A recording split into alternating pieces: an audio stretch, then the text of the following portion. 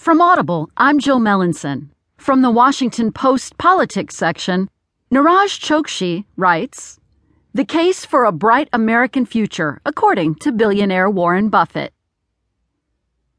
Sourpusses, take note. One of the world's wealthiest and most respected investors thinks you're dead wrong about the future of the country. In his annual letter to shareholders published on Saturday, Berkshire Hathaway chairman Warren Buffett made a forceful argument that Americans should look to the future with optimism, despite the dour messages broadcast from the presidential campaign trail.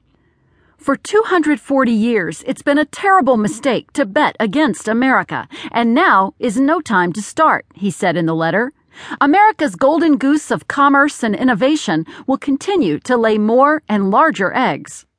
For 50 years, Buffett has written the annual letters, which are widely read for his pithy and incisive analysis of the past, present, and future of the holding company and the economy. This year, he laid out the case for a bright American future, even as he notes some cause for concern. Even though he said the American economy is growing, Buffett nodded toward growing inequality.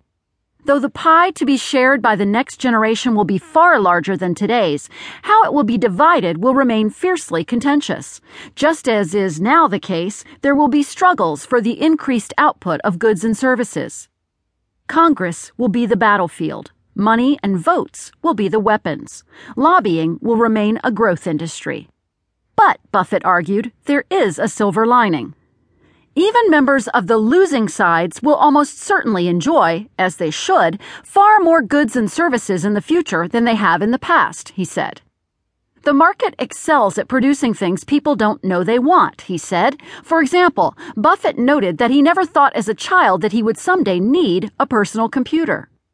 "I now spend 10 hours a week playing bridge online," he said, "and as I write this letter, search is invaluable to me.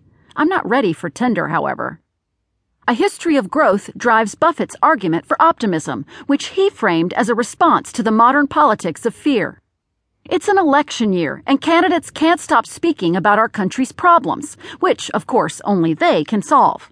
As a result of this negative drumbeat, many Americans now believe that their children will not live as well as they themselves do. That view is dead wrong. The babies being born in America today are the luckiest crop in history. Today's politicians need not shed tears for tomorrow's children. Buffett noted that American economic output per person has grown tremendously over his lifetime. American GDP per capita is now about $56,000, he said. As I mentioned last year, that, in real terms, is a staggering 6 times the amount in 1930, the year I was born, a leap far beyond the wildest dreams of my parents or their contemporaries. American efficiency and productivity drove and will continue to drive that growth, he argued. This all-powerful trend is certain to continue. America's economic magic remains alive and well. Productivity, Buffett said early in the letter, is the all-important factor in America's economic growth over the past 240 years, a fact lost on too many Americans, Buffett lamented.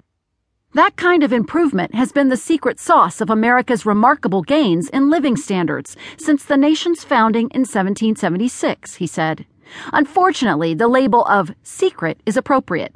Too few Americans fully grasp the linkage between productivity and prosperity.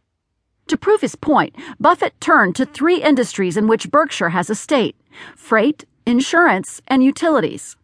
Productivity gains in those and other industries have delivered awesome benefits to society, he said.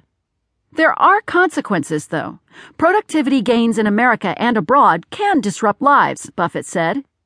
When low-cost competition drove shoe production to Asia, our once prosperous Dexter operation folded, putting 1,600 employees in a small Maine town out of work. Many were past the point in life at which they could learn another trade. We lost our entire investment, which we could afford, but many workers lost a livelihood they could not replace.